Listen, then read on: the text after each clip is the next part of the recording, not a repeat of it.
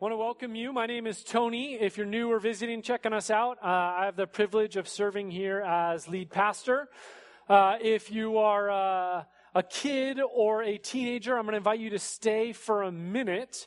Usually we'll dismiss right now, but you're going to hang out for a few minutes because one of the things we're going to do is we're in the second week of Advent. Now, if you're not used to Advent, Advent is one of the ways each week that we mark the passage of time as we move up to Christmas. This is the second week of Advent, and so I want to invite Aaron and Cheyenne and their kids Sienna and Kaysen to come up. Maybe give them a little round of applause.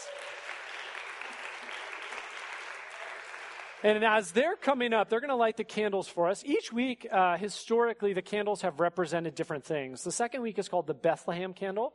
It reminds us that Jesus was not born in a palace. He was born in a humble place among the poor.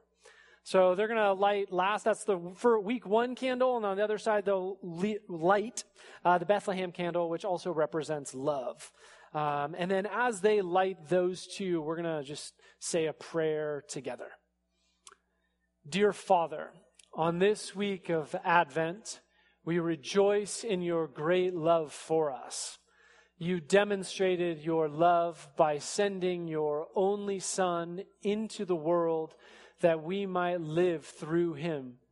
In these last days of Advent, help us experience your love fully, embrace your love completely, and share your love abundantly. Your steadfast love, O Lord, extends to the heavens, your faithfulness to the clouds. Amen. Thank you, guys. So if you are a person in elementary school, you're going to go hang out with, I think Mr. Jim is back there. You're going to go that way. If you're in middle school or high school, I think I see some high schoolers hanging out over there. Aaron's over there, Hanson. Feel free to go hang out with them. It'll be way more fun, I promise. All right, so if you're an adult and you're still with me and you haven't absconded to go with the kids, we're going to continue in our journey through the book of John. So we're in chapter 7. If you remember, it's the fall. It's the Feast of Tabernacles. And what we see is Jesus has made a pilgrimage from Galilee all the way down to Jerusalem. It's about 84 miles. It's like walking from Wellspring to Mountain View on foot via the 101. Right? So it's a decent little trek. Takes a bit of time. Now, what we see is this feast is called Tabernacles, Sukkot. There are 3 primary pilgrimage festivals in ancient Israel. You have Passover, Pentecost, and Tabernacles. And one of the things that's interesting about these, right, is Passover happens in the spring, Pentecost happens in the summer, Sukkot, Tabernacles happens in the fall. So what you have is you actually have the greatest turnout in the fall because all the day laborers can now attend. They're not in the middle of harvest. So you have this huge group of people gathering. Now, it's a time when they remember their travels through the wilderness. Right, so they build these shelters. If you were here a number of weeks ago, we actually had a little tabernacle, a shelter, a booth on the stage. And what they would do is they would build these shelters and live in them for 7 days as a way of saying that God is their true shelter. Now, if you recall, Jesus shows up on the first day of Tabernacles, but he doesn't speak until the 4th day. He talks a little bit, and then it's on the 7th day that we last left him. The context here, if you remember, is the priests would gather water on the 7th day from the pool of Siloam, and they'd walk from the pool all the way over to the altar, and they would pour the water over the altar, and it was kind of like this procession, and everyone would be watching them. And it's in the midst of this ceremony when the priest is pouring over the altar, and everyone is just sort of gazing at the priest, totally into it. Jesus stands up and says this: "If anyone thirsts, let him come to me and drink. Whoever believes in me, as the scripture has said, out of his heart will flow rivers of living water." Right? So you have this procession, you have the water pouring. He says this, and this is where our text picks up today. This is how it goes. When they heard these words, some of the people said, this is really the prophet. Others said, this is the Christ. But some said, is the Christ to come from Galilee? Has not the scripture said that the Christ comes from the offspring of David and comes from Bethlehem, the village where David was? So there was division among the people over him. Some of them wanted to arrest him, but no one laid hands on him. The officers came to the chief priests and the Pharisees, who said to them, why did you not bring him? The officers answered, no one ever spoke like this man. The Pharisees answered them, have you also been deceived? Have any of the authorities or the Pharisees believed in him? But this crowd that does not know the law is accursed. Nicodemus, who had I'm struggling this morning, huh? Nicodemus, who had gone to him before and who was one of them, said to them, does our law judge a man without first giving him a hearing and learning what he does? They replied, are you from Galilee too? Search and see that no prophet arises out of Galilee. So I think we need to step back for a second to get a little bit of the sense of like, why do they react this way? Right? It's like, whoa, chill out. Like, what is going on? But I think if we step back and appreciate the historical arc that has led to this moment, start to appreciate, oh, maybe their reactivity kind of makes sense. So it's been 400 years since the last prophet has spoken in Israel. Right? Malachi is the last. Now we're at the first century. That's 400 years ago. And they've had a lot of time to think about, what does it look like for the Messiah, the anointed one, God's kingdom, who's going to bring in, usher in God's kingdom? What is it going to look like when he comes? Right? They've been exiled. They're out of Babylon. They're out of Assyria. Now they're back in the promised land, but they're still ruled by Rome. And they've been thinking over the last 400 years, okay, let's get all of our dots in a row. Let's make sure we understand what it's going to look like so that we don't miss it. Right? So they've been holding on to these promises for a long time. They have this very clear understanding of what it is going to look like when God comes. So, back to the text. When some people are like, OMG, oh my God, how cool, the Messiah is here. And others them are trying to like shut them down. We get it. Right? Because Micah 5:1 says, hey, the Messiah is going to come out of Galilee, right? The ruler of Israel is going to come out of Galilee, or is it going to come out of Bethlehem? Obviously, this can't be the guy, right? They're very clear. Hey, this is where he's going to come from. They have their checklist. They're checking it twice, right? They're ready. They seem to not get the memo that Jesus actually is born in Bethlehem, but they presume because he spends so much time in Galilee that he's actually from there. Now, one of the things that's interesting, though, is there's not one point in the book of John. We're at chapter 7, so we've been at this since May. Do you notice there's not one time in the book of John when asked, who are you? Jesus says, hey, look, I'm from Bethlehem. Did you ever notice that? He never says, look at my credentials. I'm from Bethlehem. You just need to look at my birth certificate. He never once says that. Instead, he points to a deeper truth. He says this. This is an example from John 5, 36 to 37. For the works that the Father has given me to finish, the very works that I am doing, testify that the Father has sent me. And the Father who sent me has himself testified concerning me. Jesus doesn't point to Bethlehem. He points to his origin in the Father. Right? John is consistently talking about this. Where does Jesus come from? He comes from the Father. He does what the Father says. But the Pharisees, the leaders, they're so caught up in their own checklist, they miss the deeper meaning of who Jesus is and what he brings. Then in verse 45, you have this interesting twist, right? We learn that there's these officers who've been sent to arrest Jesus, but they come back empty-handed. And the officers are like, dude, why didn't you arrest him? They're kind of mad. And they see the guys that are like, we've never seen anyone speak this way. It's pretty interesting, right? They see something in him that attracts them. They wonder, they hesitate. But then, right, the Pharisees jump in. They're like, in verse 47, have you also been deceived? I once, when I was first starting seminary, Like any good first-year seminarian, I was incredibly arrogant. And my mom went to this seminar up at Berkeley, and there was a theologian up there, and she heard this theory on Genesis 2 and 3, and she came in just in a lot of humility, like, hey, I heard this thing. What do you think about it? And I was like, I had never heard it, so I just took my arsenal out and just shot 100 holes through it. And I was not very kind. And then, 2 years later, I read the book written by that person who spoke at Berkeley that Sunday and was like, oh, I think that person's right. I never told my mom, but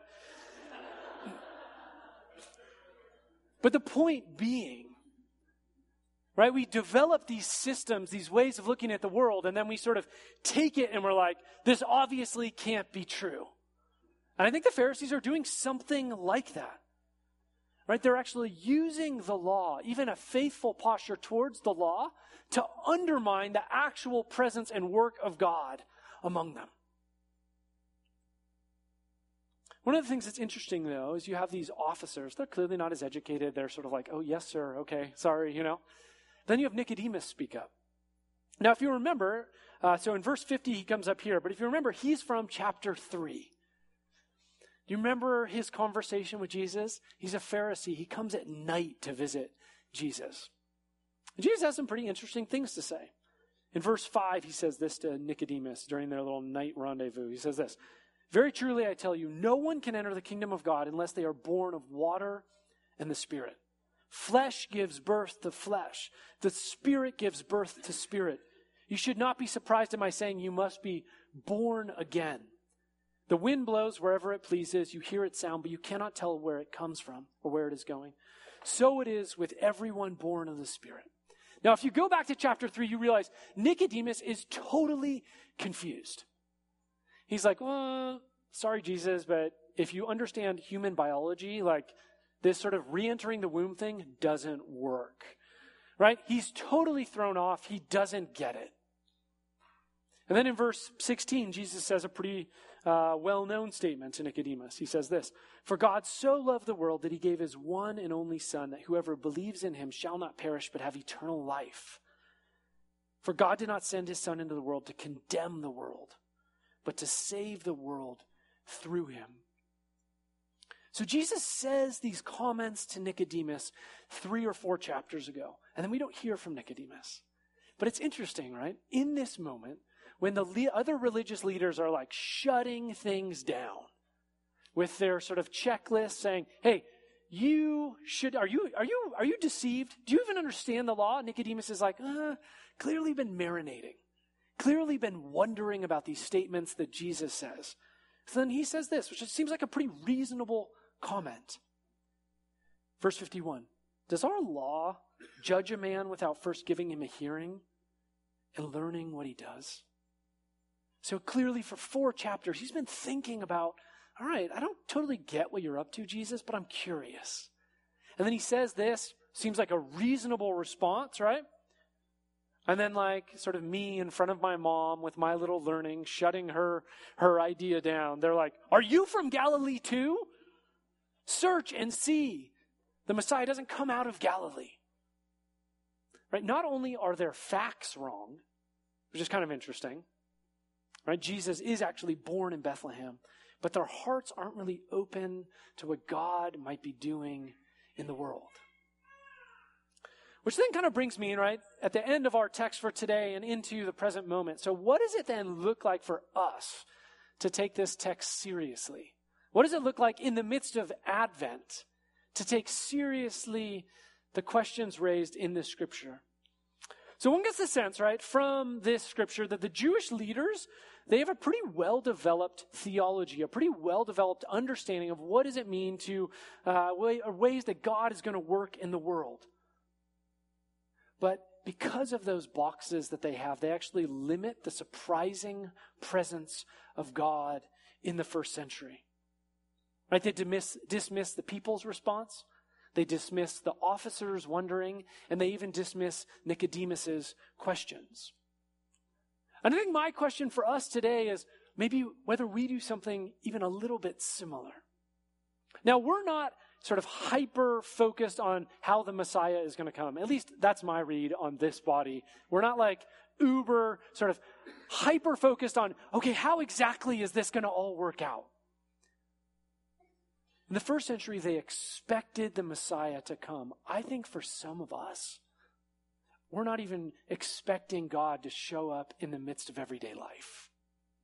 I think some of us live with this sort of tacit assumption shaped by our culture that God is kind of like this big watchmaker in the sky. He builds creation, he sets it going, and God does his thing and we do ours. God has his plan, we have ours, we try and be good people, but in one way or another, we live with this tacit assumption that there's this separation between God up there and us down here trying to make ends meet, raise our kids, go to school, whatever. And my worry is that just as the Pharisees in the first century missed Jesus' first coming, we are going to miss all the ways that God wants to surprise us with his presence in everyday life. This week I was reading an epistle, a letter that St. Bernard wrote, not the dog, the one after whom dogs are named. He said this thing, he said, there's actually 3 Advents. There's the first Advent when Jesus shows up on the scene. There's the final Advent when God will come again. But there's all these little micro Advents that happen throughout, between those 2 bookends when God tries to show up in surprising ways in everyday life. But I think sometimes we can miss those little moments when we are focused on how we're going to do our life, independent of God coming into the everydayness of our lives. There's one practice that I think is actually super helpful at addressing this. It's called the Examen. I don't know if you guys have ever heard of it. It's a practice that I've done and I think is an awesome Advent practice. There's basically 2 components. You wake up in the morning and you just take a moment and you say, okay, God, just invite you to surprise me with your presence today. Please show up. And at the end of the day, you circle back and you just look at your day and say, okay, God, how did you show up today? And it's a way of sort of breaking down that barrier that we put between ourselves and God. Like we are the ones that are all about doing life here, and God set the watch. He set creation and he's sort of, sitting up there watching, but really it comes down to us. I think this is one of those good ways of breaking down that barrier of the ways God shows up. So we invite him in the morning to show up, and then at night we look back. And as I've done this, I found 2 things. One, it is amazing to me in the busyness of life how distracted I get from God's presence. And how often actually God is present that I don't even see it unless I give myself this space to reflect and look back and be like, all right, God, where were you today? 2, I realized in life, I feel like it's easy to get discouraged. One of the things I've realized doing this prayer is I end up finding myself way more grateful. Because I look back at the end of the day and I'm like, whoa, now that actually was a really beautiful moment. That actually was a really encouraging moment that if I'm not sort of attentive to it, I'll end up going through the day, going to the next day, and they all bleed together, and I never have these moments of being like, wow, that was actually a real blessing that God showed up. So that's the Examen. That's one way is that like in the dailiness of life, we can attune our hearts so that we're shaped for Jesus' arrival at Christmas, right? This everyday way in which God breaks into our lives. But I think there's also a way in which in Advent we're trying to prepare ourselves not just for the everyday arrivals, but for Jesus' future coming King arriving unto creation. But the thing is, we live in a world that's defined by YOLO. You guys know that term? You only live once. And I think that there's this particular dynamic that we're sort of living in, where our entire culture is focused on YOLO, right? You only live once. Drink the best coffee. Don't settle for cheap coffee. You need a $5 Americano, right? Don't just hang out in your place. Travel the world. Go on vacation. Do all these things. Rock it, flourish, live. And truthfully, there's a lot of awesome stuff in there. The same with FOMO, the fear of missing out, right? There's so much going on in life. We don't want to miss it, right? Because if you do enough stuff and enough of it is really cool, then your life is cool. Right? That's just sort of how we think. But I think there's a way in which when we settle for that being the end-all, be-all in life, that we miss out on huge parts of our faith and huge parts of our hope. When we settle for life here, when we settle for YOLO, we miss out on the eternal perspectives of God's kingdom. We miss out on the fact that God is the one bringing the kingdom, and that the kingdom minus the king is not really the kingdom at all. And I guess it makes me wonder. It makes me wonder how, when we live in this YOLO reality, it's kind of yo-yo-ish too, isn't it? When we live in this reality, actually how our formation happens. Because one of the things, right, our future hopes and expectations shape how we live in the present. So for me, I applied to get into the Big Sur Marathon, and I got in, right? So it's in 5 months. So I realized I should probably start running now. Because if I show up at the marathon and I have not run, I am going to be wildly out of shape for a marathon. But I think sometimes for us, we sort of disconnect our present behavior with the future king and the kingdom. And don't we want to be the kind of people whose lives are shaped in the image of the kingdom and not our culture? Because I think if we do, right, if our future hope informs our present reality, I guess my question to us, to you, to me today is, would we live differently? Right? If our life was not centered on vacation, was not centered on getting the accolades at work, was not centered on $5 coffees, but was more shaped and defined by the coming king and his kingdom, what would we do differently?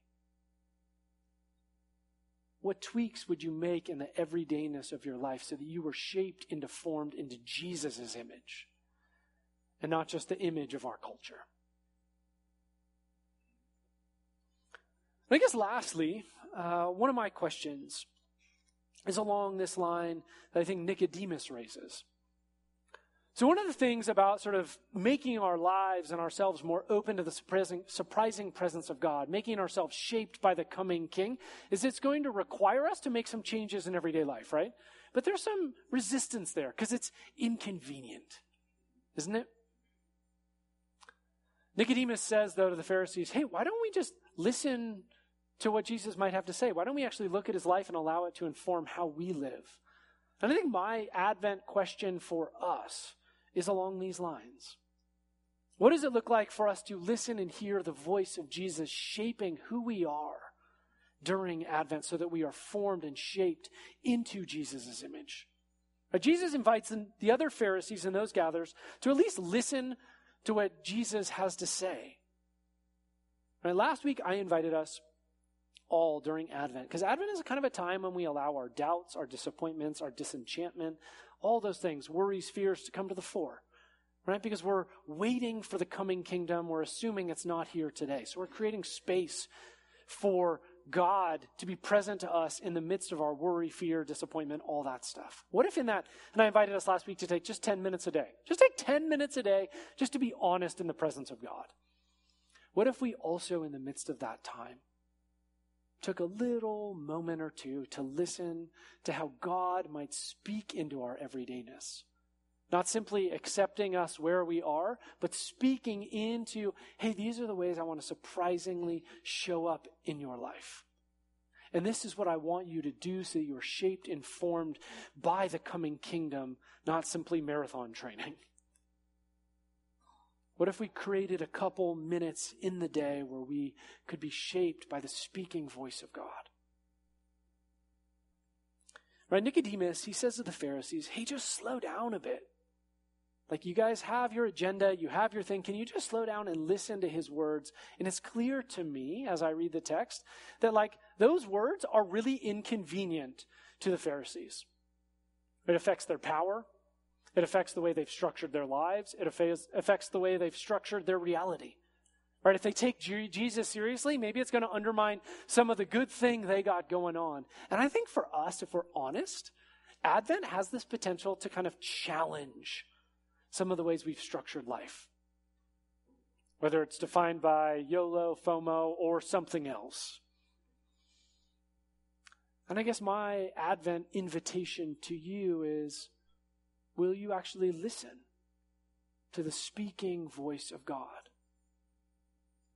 Creating space so that your heart is shaped for Jesus' arrival at Christmas.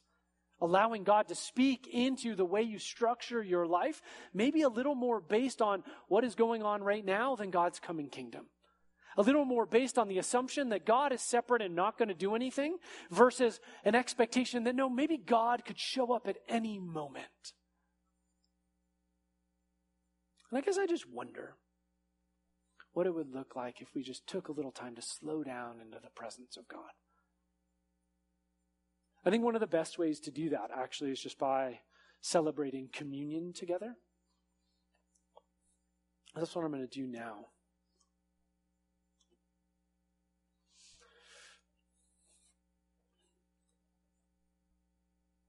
So on the night Jesus was betrayed, the day before he was crucified, he was hanging at a table with his friends. They were present to him, he was present to them, and he grabbed the bread that was on the table, and he broke it. He gave thanks for it, and he broke it, and he looked at them. He said, "This is my body that is broken for you." And he grabbed the glass of wine. And he looked at them and he looked at the wine and said, "This is my blood that is shed for you and for all so that sins may be forgiven." He said, "Take and drink." And we do this on a regular basis to remember who Jesus is, what he's like. Right, that he is God who took on human flesh to draw near to us. This is what we remember at Advent, right? That Jesus comes near to us. He takes on human form, slides into the pew next to us. He suffered, dies, and gives himself to us. And that is what we remember when we celebrate communion. We remember Jesus dying for us, living for us, and that Jesus will come again to be with us. And I guess I just invite us this morning as we move into celebrating communion together, and I'm going to invite you all at some point to stand up, and you'll walk down the center aisle, and we'll have people up here serving communion, and as you come up, they'll say to you, "The body of Jesus broken for you." And you'll take a little piece of bread as a way of saying, "Jesus, I receive you as the life of my life." And they'll say, "The blood of Jesus shed for you," and you'll take that piece of bread and you'll dip it into the cup as a way of saying, "Jesus, I receive your blood, covers me, that I may be forgiven." This is a way that we sort of recenter our hearts in the person of Jesus. Right, that not only did he come in the first century, but he comes into this place. And every time we celebrate communion, we declare that we can have communion with Jesus, our risen Lord.